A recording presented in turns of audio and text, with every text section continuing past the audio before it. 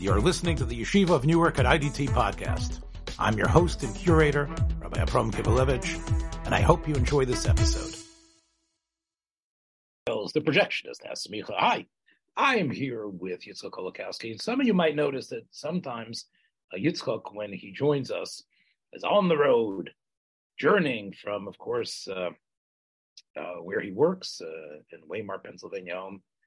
You might hear sometimes I'll sign off by saying, don't hit a cow, because it has happened, right? Driving is definitely something that we take for granted. And yet we know, unfortunately, the amount of accidents that occur. In general, these type of journeys. About a year ago, it was just about a year ago they hit the cow. About a year ago with the cow, boy, time does fly. Time does fly.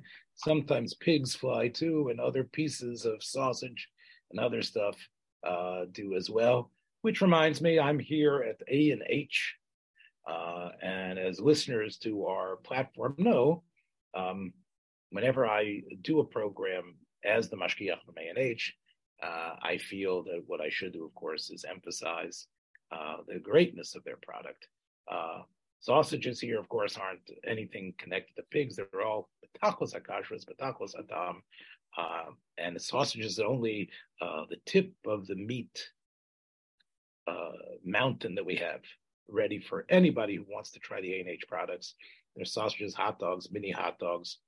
There is pastrami, corned beef, roast beef, chunk pastrami, which is a very nice alternative for your cholent, along with, of course, the huge pastrami plates and the roast beef plates, kishka, so many types of salami. I can't even keep hold of it. Something called, that I only discovered when I started working here, it's called servelat, which is a sort of a type of salami, but connoisseurs really understand it as something very much top of the line. So all that type of, ask for it in your stores. Ask your store owners to make orders from A&H, because they have clearly the top of the line. I guess the greatest film about truckers, which is called Thieves Highway. It was written by a fellow by the name of A.I. Bezeries, and he actually wrote another a book about, I think they're called They Drive by Night or something like that, also about truckers. So he seems like he had some sort of history with them. Now, clearly, we understand that it's a difficult job, and this film indicates that. But what also it indicates was that the trucking industry, as we know from the Teamsters and others, is an industry where there's a lot of graft, there's a lot of behind the scenes types of robberies and other things going on, not only with the mafia, holding up the truck, but the types of markups that occur between where the product is and what the trucker pays for it, and what the trucker gets for it, and what the person who is selling the truckers wares sells them for, is such an extreme difference that you can imagine that this is like fighting over gold. There is so much lying going on in this film. There's so much cruelty that's happening, as a matter of fact, that you're shocked. We all know about the vice and prostitution. When we talk films that deal with prohibition and illegal liquor, drugs, of course, and selling drugs. But here you see that even in what it's considered sort of like the bread and butter, the meat and potatoes, the essence of what it means to bring things to market, even there in this area of, which is the linchpin of all essential economic activity, which they get stuff from the farms to the market into the consumer, there is so much haggling and genevus and danger involved that it really, this film, and it really calls into question any sort of morality of directed by someone, Jules Dassin, a Jewish fellow, who not only was clearly a member of the Communist Party, and because of the House Un-Americans Committee, actually left America to make films in Europe, And Jules Dassin, of course, is famous for films that he did make in Europe. I think that one of some of his most famous films, of course, were made there, like Riffy and Never on Sunday, etc. But this was a film he made in the U.S., and it is not only a shocking indictment over what is happening, what was happening in the United States, if it was indeed true. Maybe things were overdone, but it is also so masterfully portrayed. I would say that it has it uses its characters and the cinematography in a way that is gripping.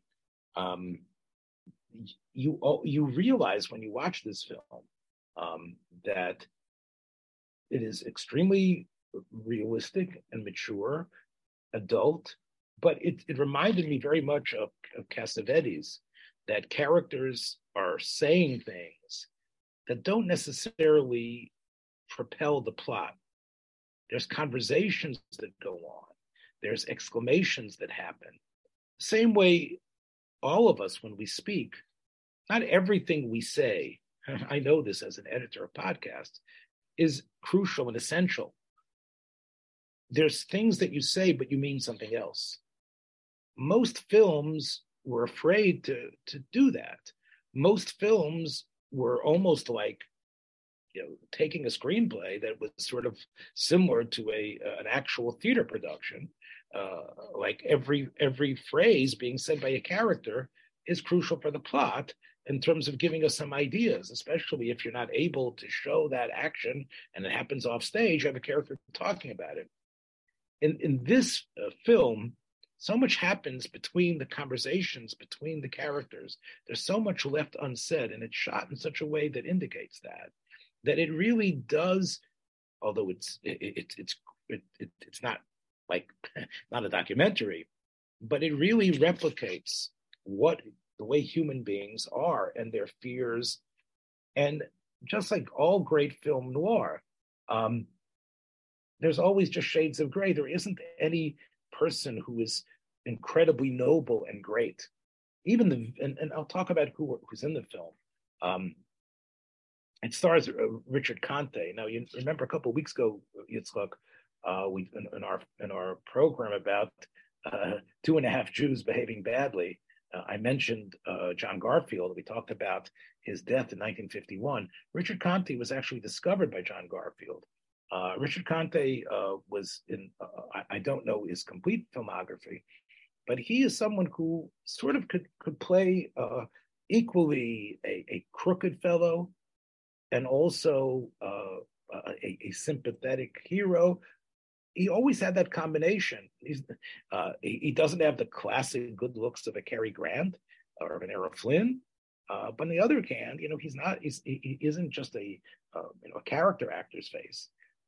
He has a certain vulnerability, and in this film, especially, he's sort of the hero, but you realize that he's acting as an immature human being. What is his purpose here, and why? He's not really a trucker. He's someone who was a decorated soldier from World War II, who has worked as a mechanic right after the war. And he comes back with some money to his home in Fresno, again, in order to meet his fiancée, played by Barbara Lawrence, and his parents. And his parents are played by two Jews, Morris Karnofsky and Tamara Shane, two famous Jewish actors and actresses who were part of the Yiddish theater.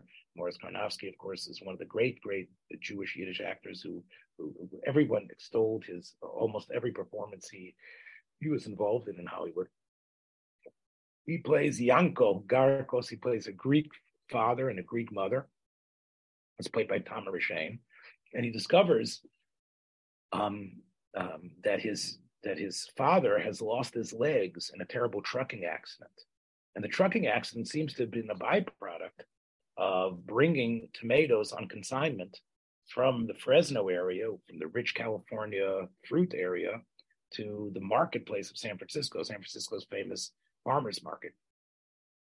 And it was there that clearly an Italian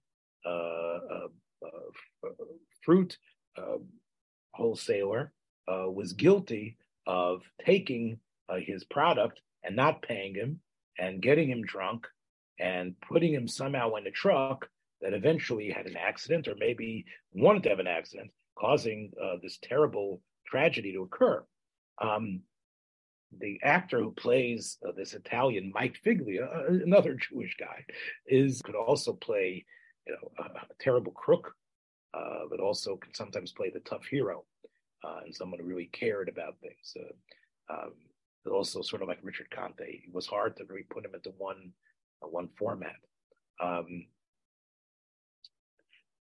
When Richard Conte's character discovers that his father has been maimed like that, and it was due to the negligence or maybe the malicious acts of this Mike Figlia, he decides that he is going to have his revenge. Now, how's he going to have his revenge? Well, it turns out that he discovers that the truck that his father had is being used by another trucker, sort of hard as nails, grumpy old guy by the name of his name is Ed Kenny. Ed Kenny, played by Millard Mitchell, who we highlighted a little bit as the colonel in Foreign Affair. That was Billy Wilder's film. That was also made just a couple of years. A trucker who's willing to take advantage of the farmer, the Polish farmer who's got the apples, these golden delicious apples that he found out about, that is one of the greatest farms, that it's planted in such a perfect place that the sun gets on them and it's sweet and it can get to market earlier. Millard Mitchell's character, Ed, wants to buy these apples for 75 cents a box, where he could sell them for at least $3 or $4 or $5 a box, perhaps, in San Francisco. And you see the film, makes use of the fact of the gigantic markup. When Nick discovers that his father's truck is being used for this, he takes the money that he was going to spend on getting married in order to buy as many of these apples as possible, in order to bring them to San Francisco from Fresno, to confront Figlia and somehow get from him all the money that he should have gotten for those tomatoes, and in some way indicate that he was going to get justice for his father. Now, again, what sort of justice is he going to get? He's not going to the police. He's going to somehow get as much money as he can from him. And this really shows you how people, Yitzchak, in this capitalistic way of looking at things, don't really know what they want. They know that they're angry. They know that they're upset. He wanted to get married. He wanted to be besimcha with his family. It turns out now his father's lost his legs. He's got to do something. So on the spur of a moment, he decides that he is going to take some of the money to buy the apples. With the rest of the money, he's going to actually get a truck that's from the U.S. Army surplus. And you can see this truck has a white star like the trucks that were used in World War II. And it's that truck, though he's never been a truck driver before, that he is going to drive like his father had done and bring these apples along with his friend Ed to market. And somehow, when he meets this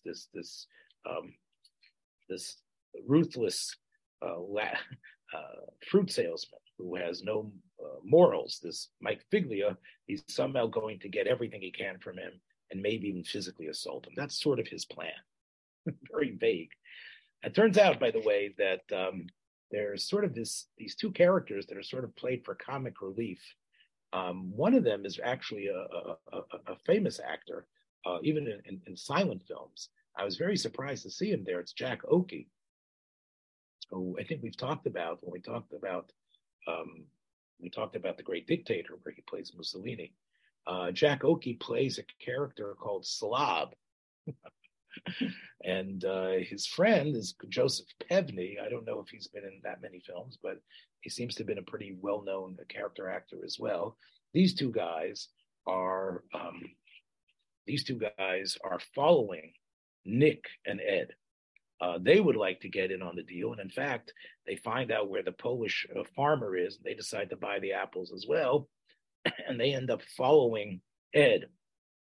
Now, what's interesting is that once you get on the road with them, the film really gives you a sense of what it's like with this great location shooting of what it's like to be a truck driver, how difficult it is, how unsafe the roads were, how hard it is to keep all your cargo. Uh, Nick gets a flat tire, and when he tries to change it, he finds that the jack slips, and he's almost buried completely under the weight of his truck. And it's only because Ed arrives that he's able to extract him from under the truck.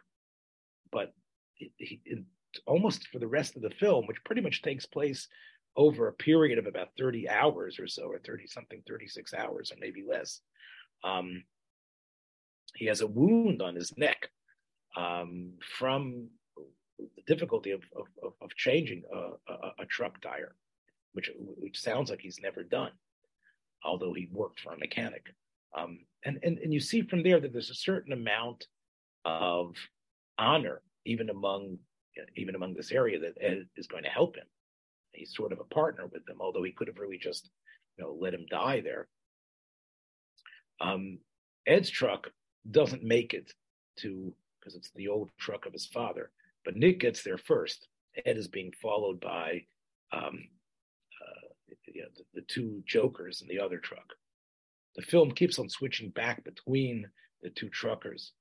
And as he's driving, although I'm not sure exactly the mileage between Fresno and San Francisco, you can see Nick falling asleep. He's been injured by the truck that fell on his neck, and the hundreds of miles that it takes to get to San Francisco becomes almost an interminable amount of time and distance to be able to. And Dassin shows you this by shots of the dashboard, of shots of the trucks that are coming. And Yitzchak, you drive on 2-lane highways all the time, and when you drive on 2-lane highways at night, you can imagine with the big flashing lights of the truck coming, it's a very pressure-filled, difficult to drive. And Dassin does a great job of indicating that in the way he shoots those scenes of how Nick is really almost completely plotzing while he's driving and falling asleep while he's driving. The danger is clearly there. Somehow he is able to make it to the farmer's market, and it's there you see that Lee J. Cobb's character Figlia is indeed one of the worst slimy type of wheeler dealers you can find. He has his henchmen actually puncture the tires in his truck when he realizes what it is that he's holding. And not only that, he hires a streetwalker. And unlike other films where the streetwalkers were club singers, there's no question about it. This is about the Valentino Cortez, who we have concentration camp survivor in the film The House on Telegraph Hill that we talked about 2 weeks ago. Here she plays Rika, an Italian, like her own nationality, an Italian whore who is there to pick up Nick and to somehow get him away from his truck. And that way, Figlia is going to be able to sell everything off the truck to all the secondary mom and pop store owners who are played by various character actors that are quite well known to people. And they're going to pay $6 or $7 Hope Emerson is one of them. $6 or $7 for the box of apples. Remember, they started off as 75 cents, and now the guy who's selling them in the market is selling them for 10 times that amount. And who knows what the consumer is going to have to pay for that. For some reason, although she plays it very well, this role of a streetwalker, she sees something about Nick. She realizes how hurt he is, She doesn't really want him uh, to be shafted completely by Figlia. I mean, suffice to say that he finds himself drawn to her because she, for some reason, although she's clearly a very street savvy person, she shows an interest in him, and she's there really to teach him about the world. He really doesn't know. He's been a soldier, but he really doesn't know the real world at all. And is there any chance of him getting any sort of compensation the way he hopes he's going to get it? Without giving out too many spoilers, I will tell you that Ed doesn't make it. And it's an incredible scene of what occurs. And even though most of the characters don't seem to have much of a conscience, in the face of death, in the face of terror, you see some positivity come out. And actually, Jack Oakey's character becomes not just although he's a slob, he actually is able to come out and reveal some sort of a strength that is quite surprising. And suffice to say that Nick ends up discovering quite a bit. He discovers not only the underbelly of the world that his father has been on the periphery of, he also discovers that even Figlia, is somewhat of a coward underneath, and that a lot of the bravado of these tough guys is really paper thin. He also discovers that although he calls his fiancée to come, because originally he's able to demand from Figlia that Figlia give him whatever the $6 a box, which gives him $4,000, that he's now able to get married. When she shows up, by that time, the $4,000 has been taken away from him because Figlia sends his spoons to beat him up and take the money away from him. And his fiancée isn't so interested anymore. And he finds himself drawn to Rika, who, despite the fact that she's obviously had many men, ends up really becoming the love interest. And again, this is a very interesting turn because she's not going to, because somehow she sees in Nick maybe something that she can take care of. So the film is in a way, as I said, a condemnation of American life in terms of how the economy is run, how it's so vicious and brutal. We know the communist world was much worse. And these excesses are really part of what it takes to be a human being. But I think this film is an unusual subject matter, and the characters that are portrayed in a way that really make you understand not only the risks that truckers take, but also really how precipitous and difficult almost every journey to enlightenment is. We're all thrust, Yitzchak, as young adults into what we think are our life paths. And the world teaches us things all the time about human nature, about our own character. And that's why I think this really, Thieves Highway is really is emblematic of what film noir can really do in ways that other, very bright Hollywood productions aren't able to do. Let's talk about a journey from this world into a different world that's really in front of us. And this is what we promised to talk about last week, The Incredible Shrinking Man. So why don't you give us the background of this film and what makes it such a powerful sci-fi classic? Yeah, I mean, Universal Studios, they were famous, of course, for years for their horror movies, the classic horror movies. And then in the 1950s, they went away from that type of classic Gothic type of horror into the science fiction realm.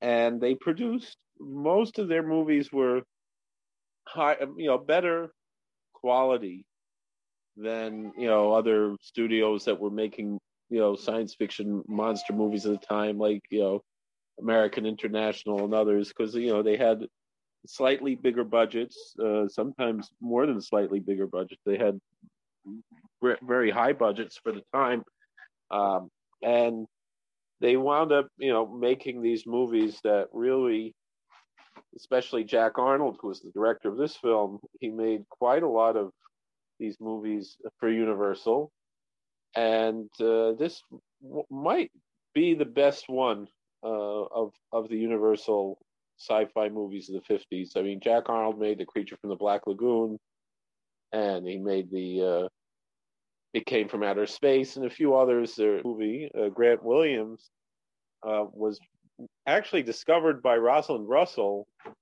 and went a little bit in theater. Never made it to Broadway, although he often would kind of claim that he was on Broadway, though he never was.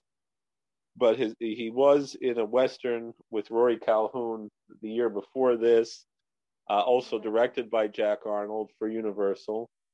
And then he made this movie, the Incredible Shrinking Man, and he didn't make a career out of, he didn't become typecast as the sci-fi actor, because really he's portraying a very normal type of person. He's not portraying a mad scientist or any type of scientist like most of these other movies.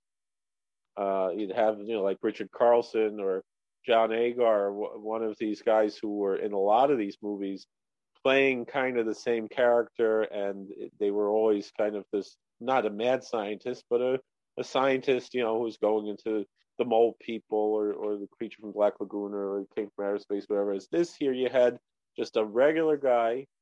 The movie opens out that he's out on a boat with his wife on a little vacation, relaxing. He asks his wife to go down to the galley of the boat to get him a beer, which I thought was interesting because it's one of the few references that I ever heard of beer in any of these type of movies from this time. And and while she's downstairs, he sees this cloud that's sparkling, shimmering cloud passing through, and he passes right over him, and he gets covered with this dust, which apparently was some kind of radioactive dust that causes what doesn't seem like it's a mutation as much as it's a molecular change, that he starts to shrink. And so he starts off a few months later, he goes to the doctor. It's William Schallert, who does appear in a lot of these movies, as the doctor who's checking him out, and he notices that his clothes are too big on him, and he's actually started to shrink, and they have no explanation for it other than that this cloud caused it. Lower than he was, right? Yeah, they make these, the way they did the special effects is they made these large sets, and they had to progressively be making these larger and larger sets for him to appear small compared to his wife. It's just him and his wife at home. They don't have any children, but they do have a cat, and that does play very strongly in the movie. But he's shrunk to the size of a child, and eventually the media gets a hold of it, and they realize, he stopped working. They need money. Maybe if they sell this story to the media, but he's so embarrassed about it, it becomes a really strong psychological journey that he goes through, almost type of things. Like here it's more of a journey, but than in other movies. But when we examine the plight of people who are different, whether it's the Elephant Man or other movies like that. But here it's whereas someone like the Elephant Man, I think one of the beautiful parts of the film is, as he's now midget size, he meets a couple of frustration, a sexual frustration. It starts off with him sunning himself with his wife, on this boat, and part of the the fear that he has, is that he's not only going to shrink, but his wife sees him as a child, as a toy. He's lost her completely. And now when he's midget sized, right, he finds himself attracted to this to the midget woman, the little person, right? Right. And so they go out to have soda together at the at the drugstore like it was in the 50s, and then he realizes that he is shrinking again. That for a while he thought he was done shrinking, and now here he is shrinking again, and he runs back home. And then the next scene again, it goes very quickly that he's living in a dollhouse. Right, he's living in a dollhouse, and again, his wife has to tend to him, like, and sort of like pick him up, and you realize how inane it is, and how incredibly tragic and strange. I mean, he narrates the story. It's based on a novel that came out the year before by Richard Matheson, who of course made a lot of popular science Richard fiction. Matheson, of course, was one of Rod Serling's favorite authors, to penning so many of the Twilight Zone episodes. Most of them a lot more saccharine and sentimental than this. I mean, Richard Matheson was well. He also did the I Am Legend, which became the Omega Man, which was a much more of a gritty type of a story. Although I don't know how much it really followed the original story. You said you read the book. I never. Yes, read I did read the book. I did find it, and it was quite a. Although I know when we were off pod, we spoke about the way this film was promoted. The book's cover that I had was quite a lurid one, to tell you the truth, about the incredible shrinking man. But you mentioned and the fact that the trailer of this film. You said how the trailer was a very unique one. Yeah, because the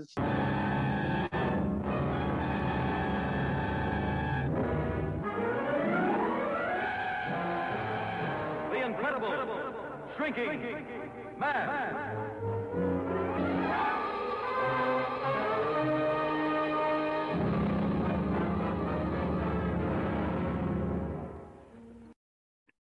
So Yitzchak, that's the official trailer on IMDb. That's not the one that I saw. So I guess there was more of a traditional trailer made than, and this is more of what I would have expected the trailer. I remember seeing a trailer with Orson Welles narrating it, even though Orson Welles has nothing to do with the movie. They had him narrate the trailer. It's Orson Welles speaking. I just saw the impossible happen before my astounded eyes. I saw a man grow smaller and smaller day by day. I saw the loneliest and most frightened creature on earth living a nightmare in a world of giants. The incredible shrinking man.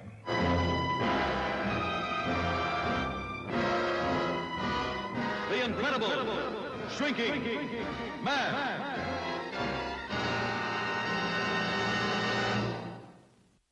Yeah, it ends with the words "coming soon" to astound you. I wonder if that was sort of like the pre-trailer before. We call it teaser now, yeah. I guess before they had the film finished, and they wanted to build up some excitement about it, because in a way, 1957, maybe they thought that these films had run their course already. And maybe that's the reason why Universal wanted to sort of like up the ante with Orson Welles, of course, announcing who he is, right? Saying how he saw this most incredible film. I don't know how Orson Welles sees it and nobody else does. Maybe he did it as a favor to Jack Arnold and Universal. I'm sure it wasn't a favor. Orson, whatever he was, he didn't give anything away for free. On him because she thinks the cat ate him. Then he sort of becomes sort of this primitive fighter, right? He can't find any clothes, that he somehow stitches some clothes on himself that fits him, and then fighting with little pins and needles, sticks. He realizes that he's sort of entered into a whole different type of world. I mean, just before that, what I was about to mention was that he's narrating it himself, and he describes how he became such a monster, and how bad he felt for his wife, of how he's treating her, as this little doll before he gets lost, and then he falls down into the cellar, and he's lost, and he has to just fight for survival, particularly against a spider, which they use a tarantula as the spider, which Jack Arnold 2 years before had a movie Tarantula. Mm. I don't know if there are any tarantulas in basements like that, but it becomes very powerful when the big drops of water falling down is huge, and the special effects I think were very, very good. But then in the end, after he beats this spider, he's able to crawl up and go outside through just the screen. He gets so small he can fit through a screen window, and then he keeps shrinking down until he gets to a molecular size or subatomic size, and he gives this whole soliloquy that I like to quote in drushes a lot, especially if I'm not talking to a very Haredish crowd. It's one of my favorite self-discovery, right? Of how he knows his life is over, but it isn't really over, right? And again, I think this is why I think it's a very nice companion piece to Thieves Highway. I always I compare it to the pasuk we say in Hallel, Mi Kashem Elokeinu Magbil Shavis, that like the godless of HaKadosh Baruch Hu was that he looks down, Shemayim V'Aretz, he looks down on us little people, and that it's that he's not aloof from us, but he's so intimately involved in Hashgacha Pratis, even to, and certainly in the Hasidic Sfarim, seems like it's down to a subatomic level, and that's something I'll preach about a lot, and then I'll often look at this soliloquy from the end of The Incredible Shrinking Man. I know, do you want to play? To become what? The infinitesimal? What was I? Still a human being? Or was I the man of the future?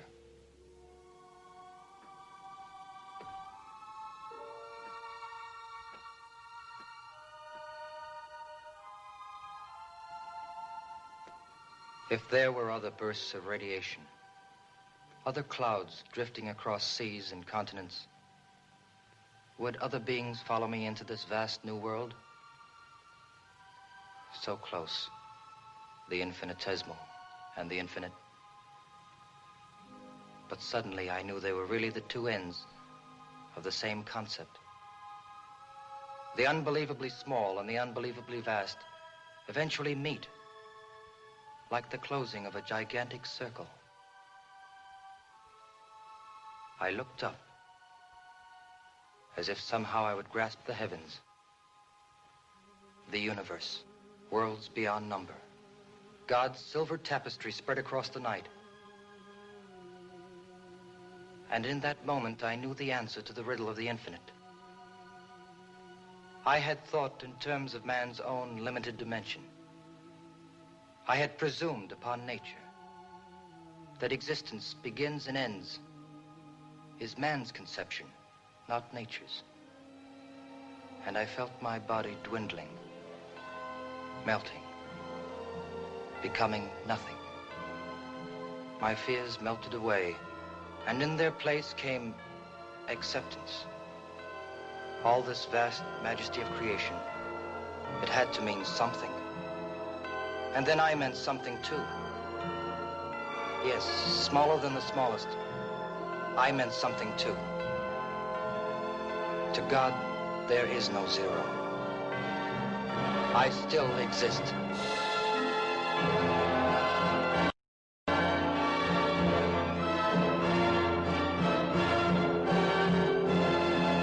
in science fiction horror films. Not only the prose that Grant Williams utters was obviously probably from the Richard Matheson novel, probably word for word in his screenplay.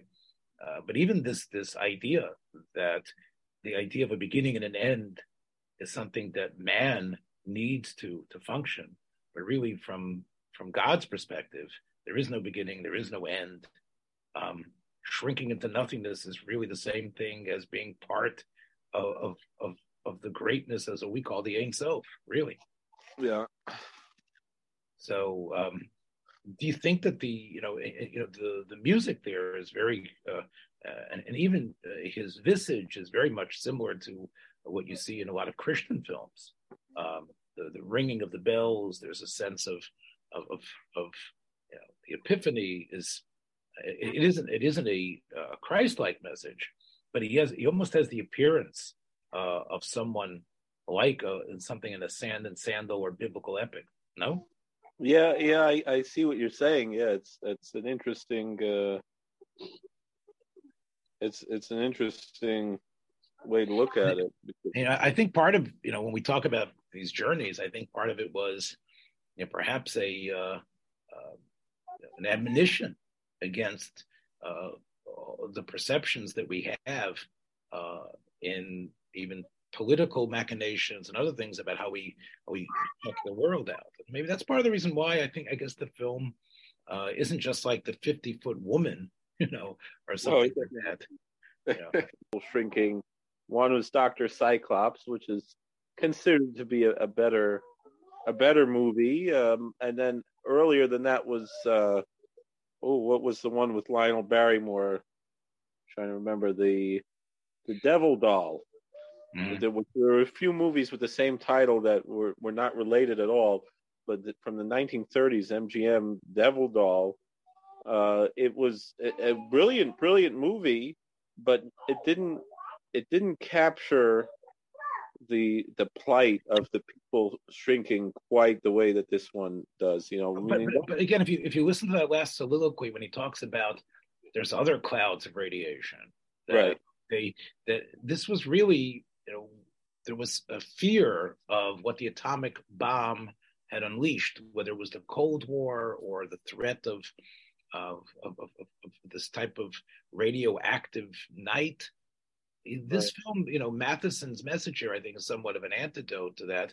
Whether it could really be readily adopted by the moviegoers, I'm not sure. But meaning a hopeful message beyond that to say that it's and not. Even, in other words, even if this is a world that has changed, we can't live in that fear, even though the world has changed. Hiroshima and Nagasaki have changed the world. We have to see things from a different perspective. We can't just wail and bemoan our helplessness because the constructs of what we hope to happen don't seem to be developing. A science fiction, but I think that none of these films have anything like a terrible monster, a terrible gangster, someone who is grotesque. They really are the fear of what's around us, fear that permeates, that could help us discover in the mundane areas that I think of that are so deep in our psyche. I think that what occurs instead is really not just like the original railroad film. I think one of the first films, right, the Yitzhak, was people being brought into the theater and watching a train coming at them. I think that in a way, that type of perspective of how the normal everyday, seen in the dark, seen from your living room chair, seen in a different way, can touch elements of primal fear, worry, and maybe a way to even discover methods of dealing with issues, dealing with things that we can't control. And that way, what we have here is therapy. And there's nothing better than enjoying yourself and being able to arise from that chair, Yitzchak, and say, yeah, you know what, I think I can handle it now. What result can you have from 90 minutes of wasting time? That's it, my friends. Watch your step on the way out. We'll catch you again next week. Be well. Thanks for joining us for another episode from the Yeshiva of Newark at IDT Podcast. Be sure to subscribe on your favorite podcast app so you don't miss a single episode.